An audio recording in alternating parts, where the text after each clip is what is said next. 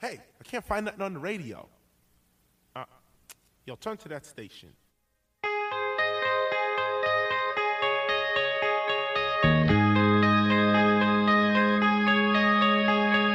world is collapsing around our ears. I turned up the radio, but I can't hear it. Welcome to Talking Giants, presented by SeatGeek. I'm your host, Bobby Skinner, here with my co-host, Justin Pennick. And we got ourselves a nice 45-minute interview with Shaun Morash. We've done live streams with him, but never actually had him on the podcast. So he's going to be starting, he's going to be the new drive time. He's the third chair. He is not like a board operator. He made that very clear, even though Neil Best got that wrong. He's the third chair on the Evan Robertson Tiki Barber show that starts July 24th. So what better time to get him on than now? Justin, how are you? Yeah, Shaun's a great guy. We've been, friends Debatable. with him for the wow.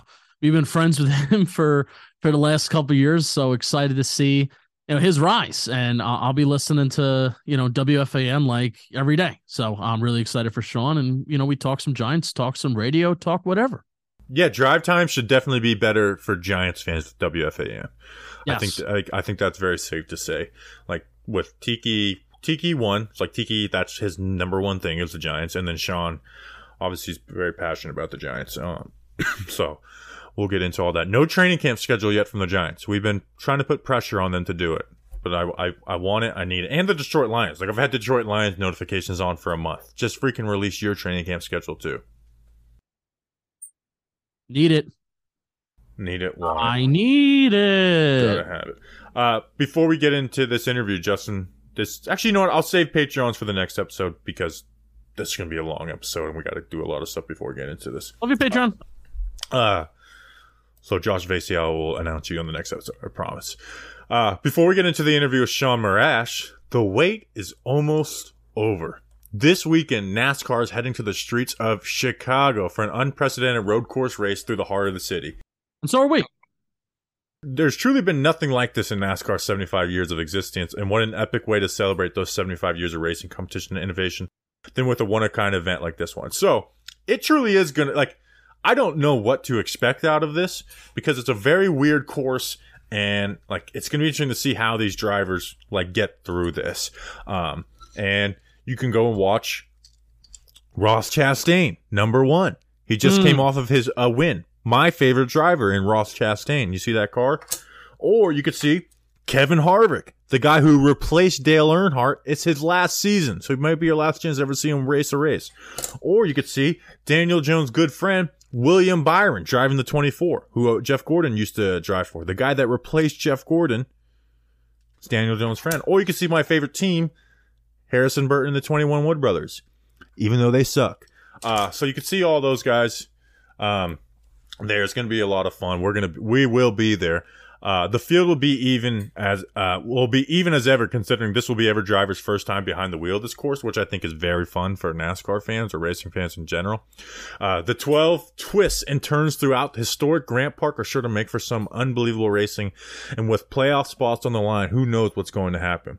Did we mention it's the 4th of July weekend too? You already knew that. So make sure to get the whole crew together to celebrate the Stars and Stripes and turn the first ever Chicago street race on July 2nd at 5:30 p.m. Eastern time on NBC. NBC. What channel is NBC for you? Channel 4, Bruce Beck. It's Channel 2 here. Shout out Bruce Beck. We love Bruce Beck on this podcast. Bruce Beck is someone that we should have on the podcast that hasn't been on. Wow. Bruce NBC does a good job covering NASCAR, so shout out Dale Jr. Yeah, they actually do a good job covering it. So, my friends who are kind of F1 snobs, they are going to, tune into this because, they're just I want to see what this looks like. Yeah. And I've always said, if you don't like racing, fine. I had someone today say NASCAR's boring, and I said F1's better. I was like, hey, if you think F1's better, that's fine. If you don't like racing, that's fine. What you can never say is that NASCAR is boring compared to F1. NASCAR is at least going to give you some freaking action, so I'm excited for it. And we will see you guys there. But what's before then is this interview with Shaun Morash. Come on, pay attention in there. Let's go. We got a beautiful day. Work. Play fast. Play fast. Whoa. All right, we now welcome on to the program. New. It doesn't start till July 24th, but it's new. The host, third chair on the Drive Time WFAN program, Robertson and Barber, Shaun Morash. What's the name of the show again? Evan and Tiki. Evan and Tiki. Evans earned his stripes to have number one up there. Okay. Wow. Evan and Tiki, you're the third man on that, despite what Neil Best said. How you doing, man? We've had you on a bunch of live streams. I think this is your first time on the podcast, though. I thought about that on my drive home today. I said, I know I've been on with Bobby and then Bobby a couple times solo. I kind of feel like every time Justin can't make it on a live stream, suddenly it's me popping on. But yeah, I think this might be my first time on Talking Giants, man. So Talking Giants versus the world. Thanks for having me. Thank you. Thanks for jumping on. I do want to talk about all the WFAN stuff because, I mean, me and you talk on the phone. I'm a nerd about all that stuff. You do love radio, yes. Yeah, and I don't even listen to radio, but I'm like a nerd about radio. Like the only conversations me and John Boy have are about radio. Like you go, it's like today was a congrats on the kid. The last three conversations we had have been about like WFAN and radio. When he had on what's Sweeney, Murdy? Sweeney Murdy, yeah, when he had him on. And then the new changes you guys made. But we're going to talk Giants football to start. How are you feeling going into this season? I'm a little nervous because it's like, okay, not only like we have expectations to win because we won. Well, so my biggest thing, and I think because the offseason is so long, Bobby, Justin, and maybe I kind of feel like Justin might appreciate this a little more because I feel like he's a little sick and demented like this. But sure. I've reached this portion of the offseason. I won't give my win record because hopefully I catch you guys at training camp. Yeah, that's a training camp thing. I'm extremely positive about the season. How could you not be? Extremely positive that they're going to take the next step. But I've now transitioned into looking at the roster and trying to say, oh my goodness, who's going to get hurt that's going to kill us in training camp? That is now the portion of the offseason I'm at, where how many times can I think positively? I've now moved on to my negative thoughts, and I'll get through those before we actually get to training camp. Part of me wants to get that out of the way too, so I can stop doing the phrase like if they're healthy. Like, yes, I hate that. That's my most annoying phrase of the offseason is if they're healthy because it's and you know what's going to happen. Not going to predict this. I'm not going to predict this guy to get injured, even if he has a injury history. No, but it's like when we talk about Sterling Shepard. When it's like, man, he kind of is like the 6th wide receiver if everyone else stays healthy, but he's the one that usually doesn't stay healthy. Yeah. So it's just like, I just want to get through camp and see who's healthy for the season.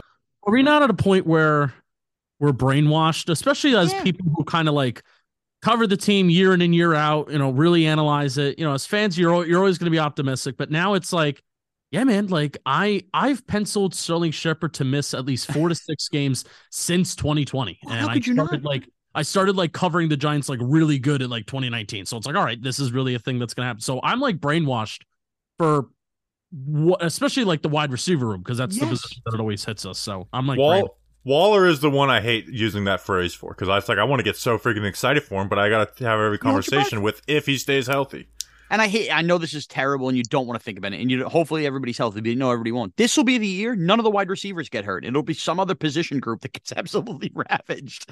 And we're going to be going nuts. But so to ask me how I'm feeling about the season, I hate to put a negative light on. I am extremely positive, but the offseason's now gone on so long that is now the thought process that has started here as July is entering going, all right, are we going to escape camp without a major injury? If not, where is it going to happen? Here's the positive view you can have is with this coaching staff. I think unless if Daniel Jones and Andrew Thomas are healthy, I think we can get by. I think the roster is in a lot better place to get by than they were last year. So I think with this coaching staff, as long as Daniel Jones or Andrew Thomas aren't injured, and maybe even Daniel Jones, if you're playing like the right stretch of bad teams for Tyrod Taylor to play, I think we can get by. I agree, and I would still say Adoree Jackson's number 3 on that list for me because who knows how long it takes Deonte Banks to be, a really good starting corner. But I'm with those. I agree, but they finished the season like 6-7 games without Adoree Jackson last year too. They did, but I don't know that they survived 16 games without Adoree Jackson. If we're talking about a training camp injury, that's okay. That's fair.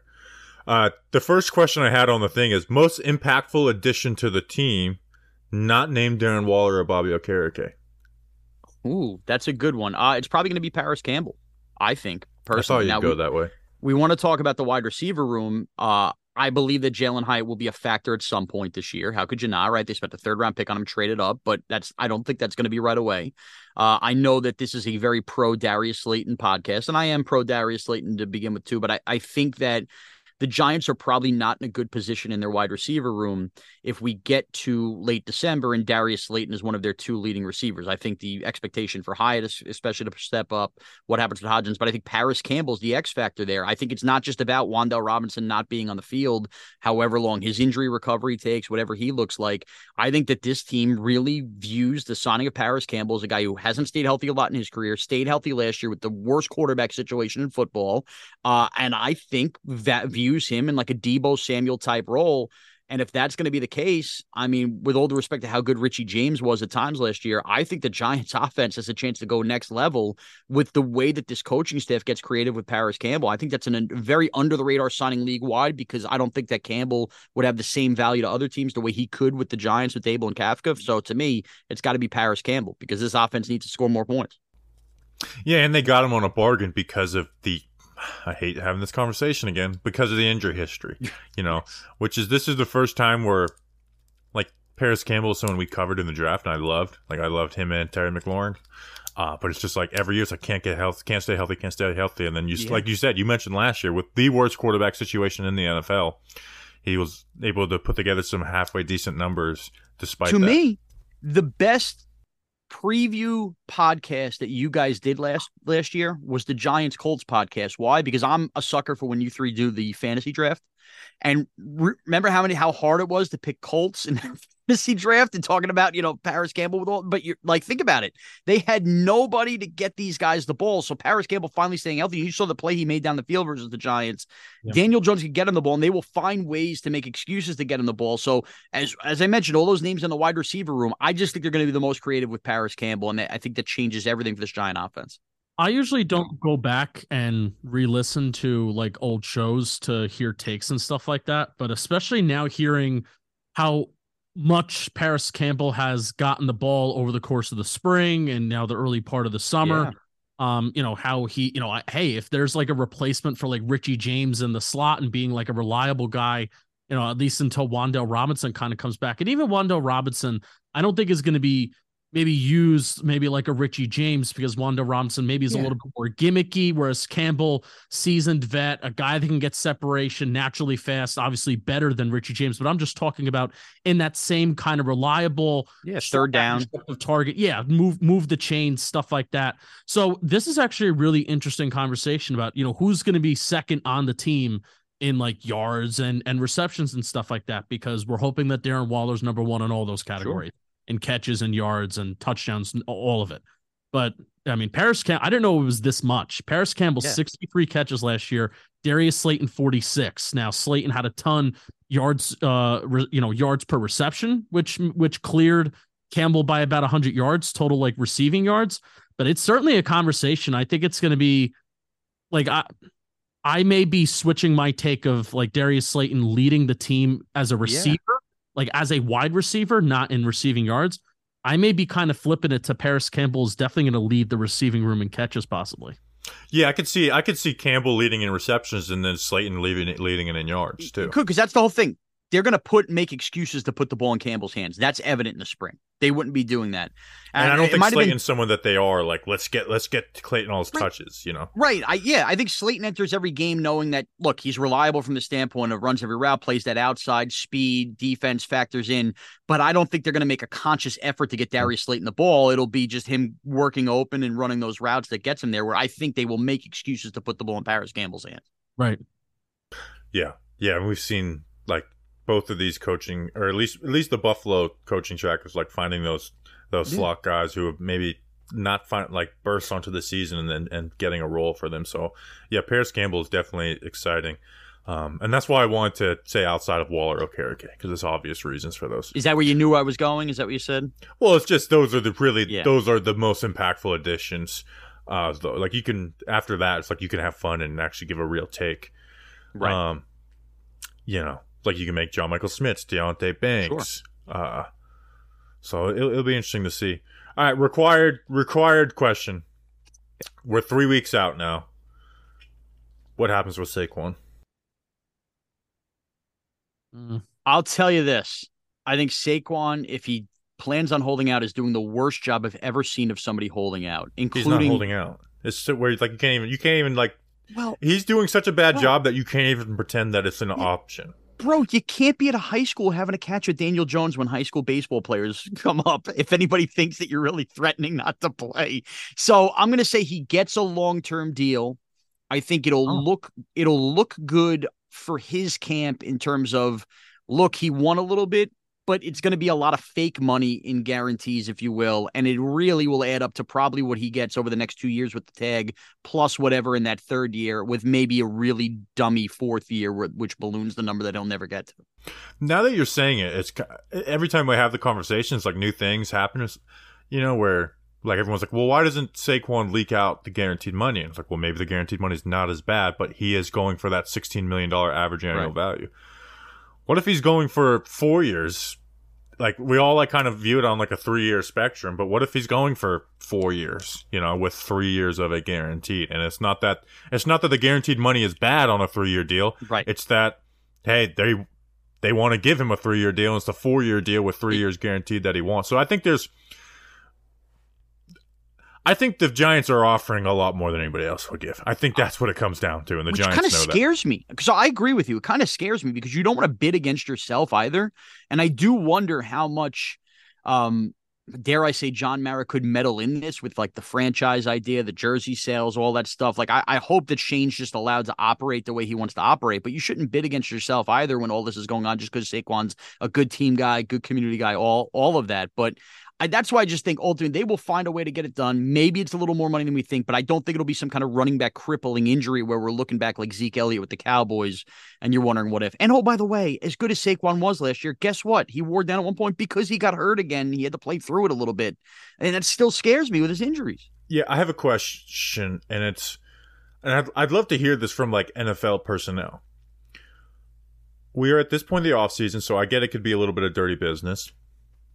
But guess what? We've seen James Bradbury get a decent contract later in the year. If you truly think you're offering more than anybody else is going to give him, and I think they are, why not do what one of Dave Gettleman's few good moves is when he did with Josh Norman, rescind the tag, right? And maybe it wasn't a good move because he lost that year of Josh Norman on the Panthers coming off Super Bowl, but it's like he ended up getting a big contract that was like regretted by by Washington that gave it to him. Why not rescind the tag and be like, all right, this is our offer, man. If you can beat it, go beat it. But I don't think you will. Probably don't like their contingency plans. Number one. Number two, maybe Saquon's valued a lot higher than Dalvin Cook or whoever else, where they do fear that somebody will strike in like an idiot. Who knows? Well, that's the thing is Cook has got nothing. So exactly. Exactly, but maybe Saquon is viewed that way differently in the league, and we're too close to it. But also, I do think Saquon is viewed like as good as Cook's numbers were last year. We played the Vikings twice. Cook did not look like the same Cook that we've seen in past years, despite having solid numbers. And let's also be real: if you were going to rescind the tag, how bad does it look not holding on to Julian Love when you could have tagged him then as well? I think now that you have it tagged on him, you cannot lose both Saquon and Julian Love this offseason. Yeah, I guess. That's where I guess I'm answering my own question. It's like it's good for the Giants to play Saquon Barkley on the franchise tag because you don't have to give him a long-term deal. It's the ideal situation. Now, my only fear, it's not a fear, but I just saw Brian Dable get so annoyed. This may be a thing. This may not be a thing, Shaun. You let me know, especially for somebody who's like, you're in media. Mm-hmm. Brian Dable got so annoyed just by answering, what it was a relative of few Saquon Barkley questions throughout the spring, especially in comparison to the questions that he will get every single day during training camp if he holds out. Is it a stretch to say that having to answer to the media and having to answer, where is Saquon Barkley? When is he coming back? When is he coming back? Does that play an effect at all in terms of his appearance at camp to the contract negotiations and like Dable having to answer questions, everything like that? It better not. That would be my easy answer. It better not, because whenever we talk about can a quarterback handle the New York media, that's part of it. It gets really annoying. We have pestering beat writers, some of which I like, some of which may not break as many stories as they should. But either way, we have really annoying beat writers for every team here, and that's part of taking the job. So if that's going to annoy you and make you go into Shane's office, and that gives Saquon more money because you're tired of being annoyed by questions, then Dable's not the guy for the job. So my answer shortly would just be, it better not.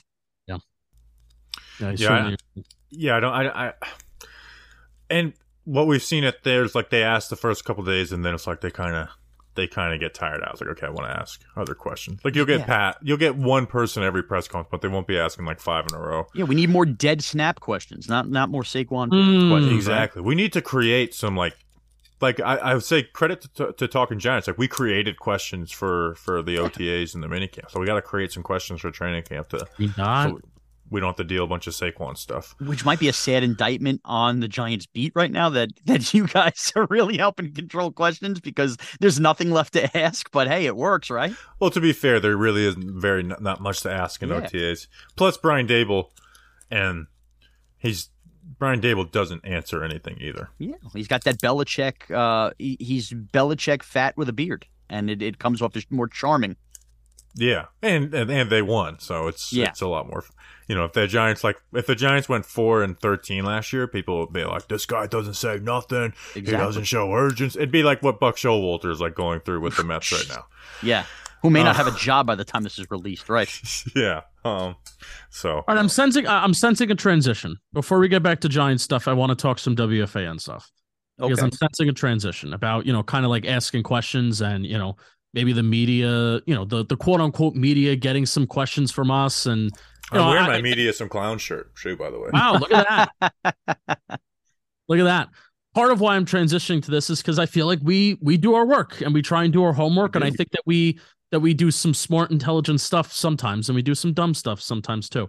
And why I think the pairing of, Tiki and Evan Roberts, and then obviously you as kind of like in that third chair, why I think that pair is going to work, and I really hope it does work, is because I feel like a lot of sports media, and I sense this especially nationally, it's kind of not smart. It's not intelligent talk. It's very based on personality. It's very based on hot take. It's very based on how am I going to get a reaction out of people?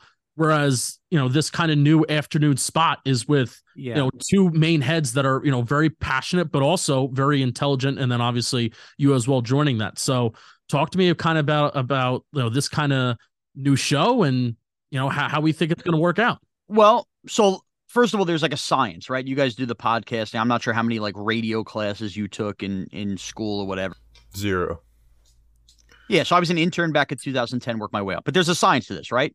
People in their cars in the morning want to laugh their ass off. That's why morning show formats work, and they could be a little more loose, especially in the sports talk, which is what I've been doing on CBS Sports Radio. Afternoons, by that time, you're in your car, maybe work's winded down, and it's the idea of you want to be entertained, but you know what? You want to look forward to whatever games. You get a little more sportsy in the afternoon. So where I think striking that perfect balance of also understanding the podcasting world, not everybody's listening live anymore. So you need to like kind of figure out how to mold this all in. I think where this show is going to work and what I'm most excited about is the fact that you have Tiki Barber, who I've gotten to know over years, which imagine telling 8th grade me I was going to be hosting a show with Tiki Barber, WFN Afternoons. I'd be like, what is going on? He's the perfect, like even-keeled athlete. He has opinions, but like he's super knowledgeable. He's one of the smartest people I've ever been around, and he will always give that athlete point of view. Evan is as nerded out a sports fan in a good way that you can be, and everybody's very familiar with his work at this point. And I'm kind of like hyper tense, neurotic sports fan that maybe screams and yells a little too much, but ultimately, I will be there. And so I think that kind of mesh of you're kind of checking a lot of boxes of what you're looking for in a sports radio show in terms of those personalities. And of course, Tommy Lugauer, who's another Giant fan working with us as a producer, is a little nuts too. Where I think it's really cool, and what WFAN has rarely had, I think one of the biggest complaints I've always heard on Twitter is this show doesn't talk enough about my team. That show doesn't talk enough about my team. Giants fans have complained about that forever. Like maybe there's not enough Giants voices on WFAN. I've seen that. This show, if you look at the teams Evan roots for, the teams I root for, of course, Tiki being a former Giant, and Tommy's with us as well. Every single fan base, including the hockey fan bases, will have a voice on this show, excluding, no offense, Bobby, the Devils. Other than that, there's a Ranger fan, there's an Islander fan, Knicks, Nets covered. Giants football, you're going to have one of the greatest Giants of all time and one of the craziest Giant fans in terms of loses his mind in me. Like, Giants football will be back as a presence on the fan, but every fan base is going to have a feel for that. And I think that you will be entertained, plus actually get the hardcore sports you're looking for and you're thirsting for an afternoon drive. Yeah, it's awesome. I'm really excited as somebody who kind of lives here. And, now that, I really take this personally with the Giants because the Giants are my job. So yeah, man. When I hear Giants talk, that's like, well, that's not right. This guy's not starting here. This guy's not actually playing here. Oh, I would hear on some sports shows, how we feel about Jason Garrett. So I would hear on some certain shows, well, Jason Garrett's a seasoned coach and he's a seasoned veteran and he's been around and he's not hurting the team. It's like, I want to gouge my eyes out. So, right. Which is why what you guys have done is great because Giant fans have been able to find it, but you're right. So I will give you, I'm not going to release the show. It was another station. Somebody claimed to be a diehard Giant fan a few years back and I'm in my car listening. And they were breaking down the offensive line, and they're going like left to right and talking about the Giant offensive line problems. And they utter out, and then you got Pugh sitting there at right tackle. At that point, Pugh was already moved to left guard. Yeah. And I remember sitting in my car going, how could you lie to yourself and say you're a Giant fan talking to the Giant when you don't even know who's playing one in the old line? He just said, I'm not going to name the name. It's not somebody I work with. Whatever. I'll tell you. It was Dave Rothenberg over on ESPN. Okay, Radio see, you're a radio guy. You got to shit talk now. It was years ago. I don't even think he's a bad dude, but he claims to be Mr. Giant. This was and I think I tweeted at him, which I had to learn how to stop doing because I need to be a little more professional, like totally mixing Bobby it up. Needed to learn how to stop doing that a couple years ago. Yeah, it's tough. But I remember saying, like, dude, you're supposed to be Mr. Giant here. What do you do? And again, a long time ago, and he was like, oh, I knew that, but in case it's still not too late to move him. Like, you didn't know that. You didn't realize you weren't paying attention to the offensive line moves. But to your point, I find that frustrating as a fan of a team. You want to hear guys know what they're talking about, not fake their way through it. Yeah. Justin, make sure this clip gets sent to Awful Announcing. No, I'm a big Dave Rothenberg guy. So I am too. I'm not. Yeah, please. I don't need to be fired before I'm hired here, Bobby. Send it to Awful Announcing. Oh. But I won't make that mistake with the Giants. Damn it. We'll see. We'll see with the preseason. Like how in tune are you with the 6-string tight end? Are you going to be talking about? Are you guys going to do shows from camp? Oh, that's a good question. I believe we will. I mean, again, we're waiting for the camp schedule to come out. We're already in talks. We start the week of July 24th.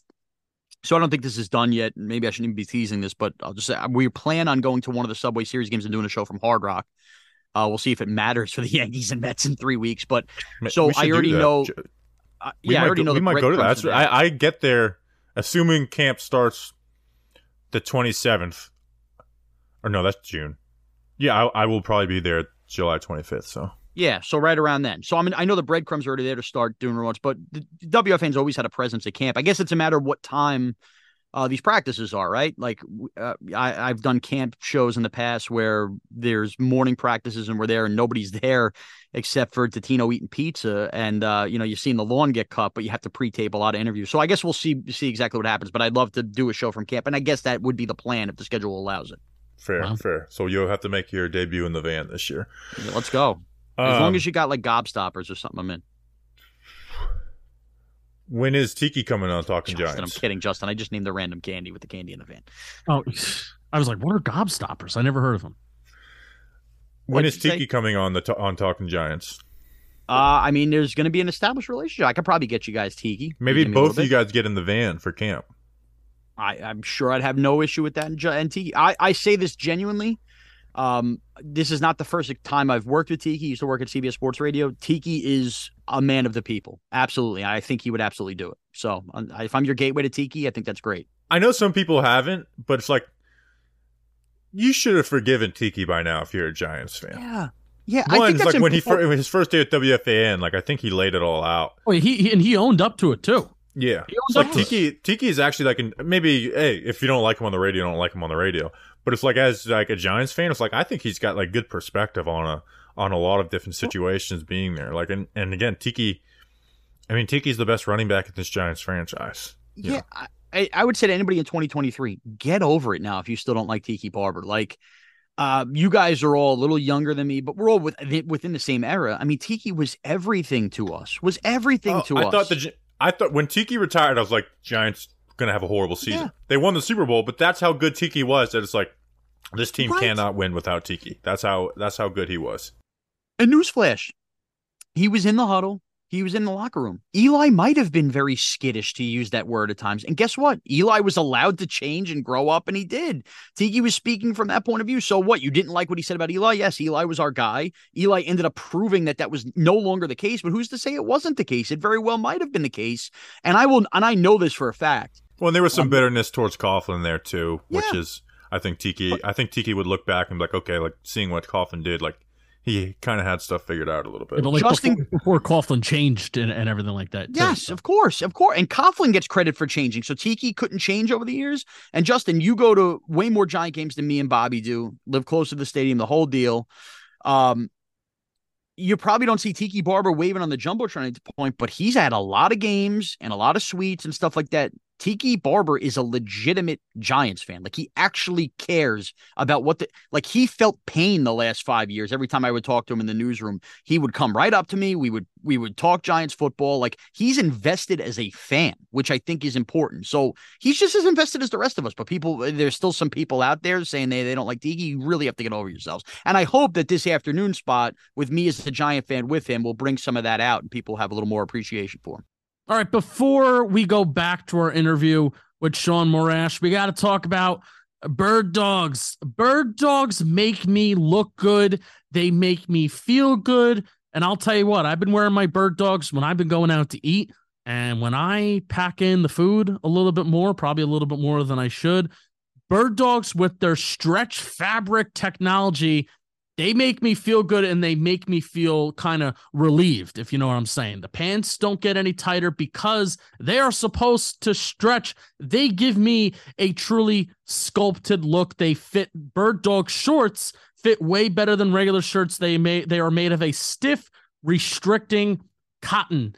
Fix this issue by inventing cloud knit fabric that looks like khaki but stretches so you get a way slimmer fit without having to sacrifice movement. Because knowing me, I'll be eating a steak 1 minute and then I'm running a 40-yard dash the next minute. That's what I do. And Bird Dogs also uses anti-stink sweat wicking fabric that keeps you cool and dry all day long. And hey, if I'm running that 40 after I eat, that's exactly what I need. So go to birddogs.com/Giants for a free Yeti-style tumbler with your order. That's birddogs.com/Giants for a free Yeti-style tumbler. You'll be glad you did. And back to talking with Shaun Morash. We're getting ready to do our over-unders episode in a couple weeks. Mm-hmm. Oh, I don't know what to expect statistically from Daniel Jones. You know, I'm not asking you for a stat line, but it's just a way of talking about Daniel Jones, because I was thinking about that episode today. And it's like you have, like, Warren Sharp, he shared, like, all the Giants' leading receivers in the games they won this year, and it's like, it's insane. It's like Daniel Bellinger, Richie James, and Darius Slayton. Like, those are the only three. And it's like when people are like, yeah, the offense ran through Saquon. It's like, yeah, no shit. What other player do you think we should have ran this offense through? Like, what would you want us to run it through? Daniel Bellinger? Like, Richie James? Who did you want us to run it through? Man, you've watched his whole career so far. Mm-hmm. Every game, at least 3 times. Do you think we're going into this year? Do you think we're going to be like, hey, this guy, man, all you did need was the weapons to create big plays? Or do you think we'll have more big plays this year, but do you think we have an inherently more conservative quarterback? Which isn't bad. It doesn't mean it's bad, but it can keep the ceiling a little low. So it's obviously the $1 million question. And I think, I hate to do this. This is very sports radio-y, but I'm going to go very in between. I have been very pro look at Tua and look at Hurts the moment they got weapons. Darren Waller's there, but I don't think that we necessarily added A.J. Brown to go with a seasoned Devontae Smith or Tyreek Hill to go with Jalen Waddle. Like, I think we're still lacking a little bit in weapons. And of course, how is the interior offensive line going to hold up versus pressure versus some of these D tackles? That still affects everything as well. But here's the bottom line. Last year, what Daniel Jones was able to accomplish with the wide receiver injuries, finally when he had a set kind of combo with Slayton and Hodgins and James down the stretches when he played his best football, the coaching staff learning Daniel Jones, the same offense they were running week 1 was not the same offense they were running week 17, clearly, especially after the running game got figured out. Last year was like a tale of a couple different seasons, and Daniel Jones kept answering the bell, and it wasn't necessarily about the yardage or the touchdown passes. It was about putting the team on the back when he had to, including that Packer game, which I feel like is really the game Daniel Jones came alive and convinced everybody that he was a leader. Saquon goes out, and he's dragging the team on one leg down the field. So I think the stats will increase. What I won't stand for is everybody focusing on touchdown passes when, whatever, he threw 17, 16 touchdown passes or whatever, 15, however it ended up being. And then it's, you ignore the 7 touchdown runs he has as if he should slide at the one every time and dump it off to a tight end to make sure the touchdown pass numbers are up. It's about total touchdowns. He's that kind of new age quarterback, but I do think those numbers will all go up. And by the way, they have to. Versus a tougher schedule, the Giants are going to have to score more points, but I think they will. I think this is now year 2 of the coaching staff. They're going to throw more at Daniel Jones. So you look like a guy who can't handle that. And I think by virtue, I don't know what the correct stat line is, but the Giants will score more touchdowns this year because Daniel Jones will be a better quarterback in this system with better weapons. That much I know. Something that gets me a little excited is think about before Andrew Thomas got hurt in 2021, and with new additions, like weapons that were better, Kenny Golladay was actually good in that first half. Looked like a legit one. And it was second year in the Jason Garrett offense, which sucked, and Daniel Jones looked really good. He did. Like before the Andrew Thomas injury, it's like Daniel Jones is balling. And it wasn't just Giants fans getting excited. Like talks around the league, like this dude is balling.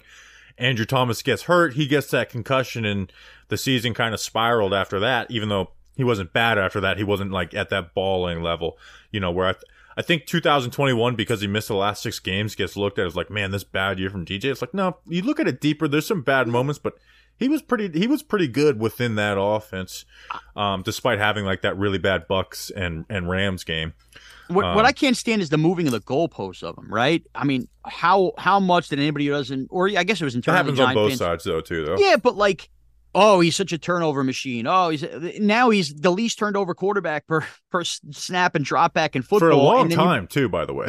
Yeah. And then you move the goalpost, and now suddenly the turnovers didn't matter. It was all about passing yards and touchdowns. It's crazy. The guy can't win. That got figured out. He figured that out halfway through 2020, a little to the detriment, because the first half of 2020, Daniel Jones still kind of had that Pat Shurmur mindset and the Jason Garrett offense, and it just mixed like water and oil. It was really bad. I think that was the longest stretch of just bad quarterback play from DJ. And then, I mean, you remember at the end of the 2020 season, before Evan Ingram literally popped up another interception for him, no quarterback went longer without an interception than Daniel Jones. Yeah. Then he didn't throw a single interception outside the Hail Mary in the Saints game until that Rams Week 6 game. Yes. And then last year, obviously, being number 1 in the league in interception rate. So that's obviously gotten a ton better. John, you mentioned how they're going to score more touchdowns, right? Yes. Where do the Giants rank in total touchdowns during the first half of 2022 games? Top 12. The first half of games. I'm sorry. You're talking about last year. I thought you were telling me to make a prediction. Last year. No. During the first half of games, they never scored in the first half, so it's got to be bottom 5. 21. Right? They were 21st. Oh, I was counting. Wow, 21st. Because how many games? Higher than you thought. Yeah, how many games did it feel like they? We thought you were getting ready to set us up for like 30 seconds. I know. Yeah. I thought it was. I was an idiot. I thought you were asking me for a prediction before that. Sorry. No, but I thought it would be a little bit lower. Now in the second half, how many? Where do they rank in total? That would be. I mean, I felt like most of their touchdowns happened in the second half. So, but they still didn't score a lot of touchdowns overall. I guess I'll use my generic top 12 they're 15th in scoring. Yeah, I was gonna say 12th, 11th. No, they were 6th. So okay. Gives you a little bit of faith. Gives you a little bit of hope. Hey, yeah. we're a top 6 touchdown scoring team in the second half. Let's make that the first half, and then we're like a top 10, top 5 offense. Right. Then get back to the running game in the second half if you have to. John, that's like my big thing this year, man. I don't know how I want to roll it out. It's literally going to be like, how Bobby Skinner, like on the podcast apps, will give like an impassioned speech like draft day or before week 1. That's my thing this year, man, where, the Giants tried to do it last year. Like they actually operated backwards sometimes they tended to throw the ball a little bit more earlier in the game. And then when they were down by double digits, they started running, and then they like came back in some of these games early in the year. I'm sorry. I don't think that's sustainable. I don't think giving Saquon Barkley the ball, all these times and all these carries and all these touches. I mean, he had so many touches last year, and you saw how it weighed on him. With a Brian Dable and Mike Kafka-led team, especially when you just paid a quarterback $40 million, he's getting $40 million per year, right? My approach to winning in the NFL and winning with this Giants team is more balance. I'm not even asking for a pass-first team. I'm asking for more balance, and the balance is going to show up by explosive plays early in the game, getting off to a better start, early down efficiency by passing on early downs, and not even expanding the field a ton, but just having Daniel Jones making quick, methodical decisions, getting the lead, and then that's when Saquon Barkley comes in the second half of the year. That is like my big freaking thing this year that I want to push out. That is my path to victory, basically every single game for this Giants team. I don't disagree, and I know this kind of kills the Daniel Jones depth of target argument that people want that to go up, and I think they will stretch the field and go downfield more. But man, when you consider the speed of Paris Campbell, the speed of potentially Wan'Dale Robinson, and then how they want to use Jalen Hyatt early in the year to try to get him on the field, I think that the best way to kind of, get away from those early down runs is the classic use the short pass game to kind of count as the run game at times. And I think putting the ball in those, talking about the speed all over the field, you're going to have, weird, whip around routes and 2-yard routes where you're hoping guys could take a 2-yard gain into a 12-yard gain. I think that's going to happen a lot for the Giants early in the season. Yep, speed. That's it. Right after the catch. That's why they have done the thing, and this even includes Wan'Dale Robinson, 2nd-round pick last year. Little the game he got hurt in, they were doing all sorts of those plays. Right.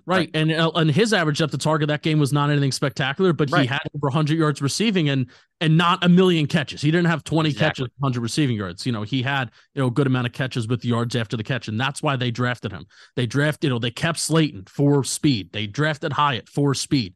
That opens things up for Saquon and Jones to run the ball too. Yes, yeah, well, that's I agree. All over the field. I really have the belief. And Bobby has never adamantly disagreed with me. I do think there is a little bit of the run sets up the pass, but I really think that the pass sets up the run. I think the threat of a passing game does set up the running game way more than the other way around. Even though that's been the cliche saying for football forever. Not that we have to spend too much time on this, but think about 2008. What made 2008 so special was the Giants did a lot of that. They would pass in the first half. They would do that. And then how fun was it watching Brandon Jacobs and Bradshaw destroy teams in the second half because they had broken their will and it had opened and their pass had set up the run. How great would it be to have that interviewing, kind of Bobby? We were interviewing somebody from that 08 team. Was it Soybert or was it? It had to be Soybert, who was talking about exactly this. And he said something along the lines of, it wasn't of course they had a good running team. Of course they had an all-time all-pro offensive line, but it was the threat of Plaxico Burress that took us out of the box. Brandon Jacobs. It was Jacobs that said that. Okay. Yeah. And it opened everything up in the second half of those games. They ran through teams in the second half. Yeah. Shout out Plaxico Burress. This interview is coming to an end. Will you be able to say goodbye without crying, Shaun? You guys are asses. First of all, I worked somewhere with great guys for 10 years. I'm not gonna see him as much because my hours are changing. Yes, forbid people actually care about where they work with and the people they work with. I'm a big emotional tub of goo. All right. I know. I'm giving you shit because if I left talking Giants, I would probably be a little teary. Of course. I mean, I get emotional when the draft is over. So I've cried at the end of 5-11 Giants seasons. I mean, I cry. I'm a crier. It's whatever.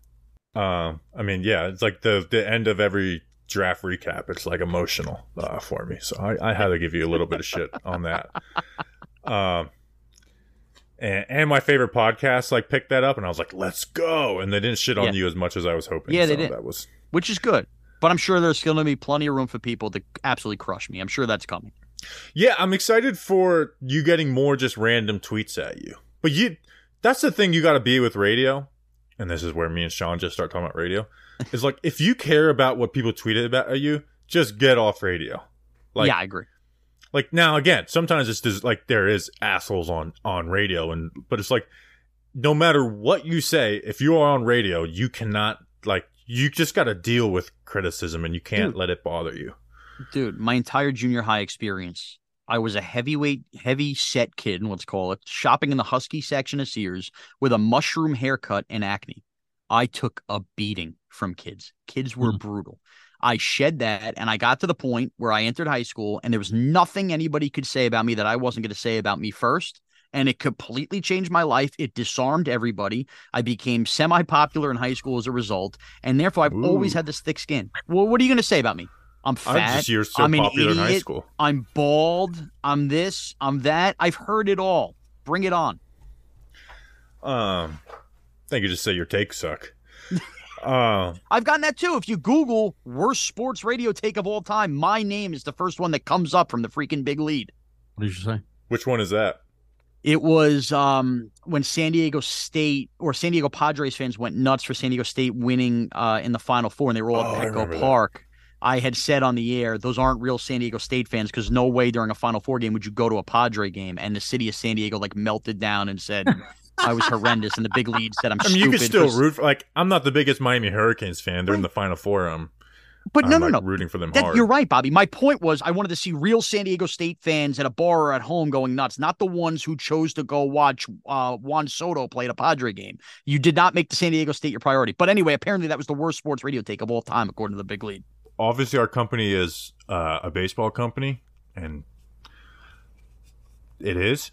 And I think they think San Diego's fans are the heart. It's the smallest fan base of baseball fans means the most toxic online community. Yeah, because they have an edge to them. It's almost like nobody could disrespect us, and if you are, we're going to kill you. Yeah, I think that's the way people are with the Jags. Yeah, it's 70 degrees all year round. Why are they toxic? Right, exactly. Have you ever put on a pair of mittens and tried to snow blow? Get lost. I can never be toxic when wearing a robe indoors like I am right now. So yeah. How comfortable I am. Yeah. Hugh Hefner's embarrassed for you, Justin, to be honest. So I'm excited. July 24th is when the July 24th, the debut of Evan and Tiki with Shaun Morash. No name on the marquee, but I'll be there with an open microphone, baby. That's what I wanted to ask. Wait, no, I have a question. So can I get a streamline for my friend Tim from Florida to call in every once in a while? That's important. Yeah, I mean, we'll get Tim in Florida on the air. If I texted you hey, my buddy Tim from Florida is going to call in, can we make sure that gets on the air and it's just between me and you? No one ever else knows.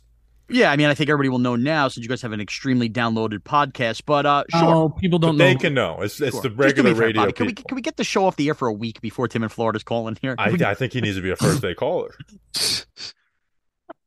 First of all, you're lucky that we didn't get you canceled both times that we were on WFAN. That's because right. Bobby joked about the Al Qaeda and Bobby's the Taliban, not Al Qaeda. Oh, sorry. And then your Thanksgiving stupid joke that day after the Giants-Cowboy game. Was it a joke? Yes, it was. Your uncle was not making macaroni and cheese or whatever the heck he was making. It was lasagna. His trailer burnt down. Exactly. Yeah, it was ravioli. No one wanted. I have a serious no one wants to admit they ate 10 cans of ravioli, but I have a serious question, Shaun. Yeah. I'm not asking to be on the fan.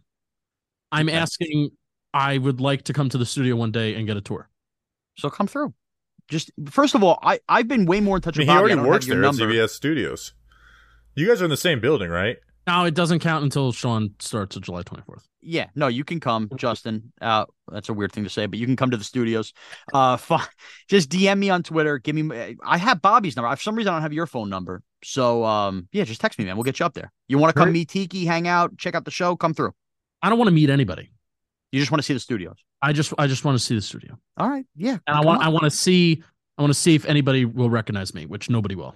Boy, I mean, and by the way, is there an more egotistical move than somebody recognizing me at the blackjacks table in AC? My God! Oh my God! Get over yourself. I mean, first of all, I was shocked by that. So that's why I mean, what are the odds? I sit down at I'm not Frank Sinatra, but I sit down at a table in Atlantic City and dude.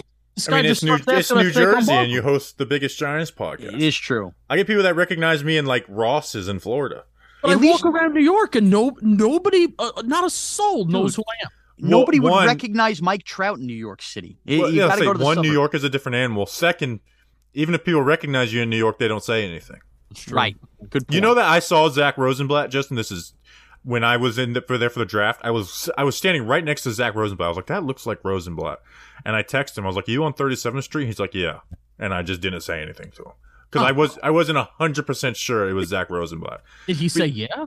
Yeah, it was him. Now, to be fair, Zach Rosenblatt looks like every generic guy with a True. white guy with a big beard. But I went to your tailgate and Bobby barely said anything to me. It's just the way New York. that's not fair. You can never judge me about tailgates. Tailgates, it's nonstop, like just That's head spinning. crazy. Yeah. Yes. It's like we're gonna try and get players at the fan fest. Oh. Ooh, actually, you know what? That's an idea because all right, let me just keep my mouth shut. Keep your mouth shut. All right, that's an interview. Shaun Morash. We will see you in training camp in about a month. Let's go. And, closing, thank you to anybody who's already sent me hate or anybody who's going to love the show. Looking forward to talking more Giants football on WFAN afternoons. It's been long awaited, and we're looking forward to it. You're at Shaun Morash now, right? Yeah, that was the other thing. Management wanted me to change my Twitter handle because I had a Mraz nickname on CBS Sports Radio. And they were like, you're in New York now, cut the nickname stuff, which I was totally fine with. Like, I didn't even want the nickname to begin with. But yeah, I'm at my real name, Shaun Morash on Twitter. So Shaun Morash was just available and you never took it? Never took it. Maybe like early on, it might have been like Shaun Morash, CBS, but there was like a caller in Salt Lake City. Like, nobody could pronounce my name for some reason. And it kind of became a funny gimmick that everybody in the show called me. So I just kind of submitted and gave into it for years. But no, that's over now. I'm just going by my name and nobody had it. Oh, you excited for where's that Morass guy? Yeah, if you think I haven't heard Morass my whole life, again, people are going to be in for a rude awakening if you think you're the first person ever to say that to me, which I'm sure people will be. Hampakawa, wherever the hell those places are in upstate. Pantakawa, where's that Morass guy? Okay. All right. Thank you for coming on. See you. All right, guys. Enjoy. Take care. Hey, Shaun, you better hope I never get back in there. I will kick your Hey, baby, let's go out there like a bunch of crazy dogs. Have some fun. All right. Thank you to Shaun Morash for coming on the show.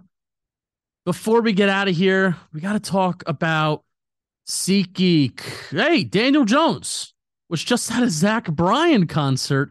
I heard from somebody, Daniel Jones never used SeatGeek before. Don't know why. He doesn't have enough time. Daniel Jones never left his house for 4 years before he signed his contract.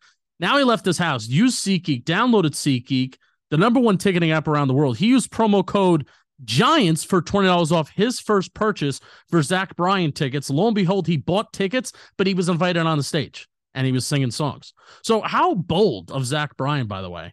If you didn't see the video of Daniel, he goes on, he sings a couple bars, sings a couple verses of apparently this good country singer. And the guy doesn't even wait till Jones is off the stage.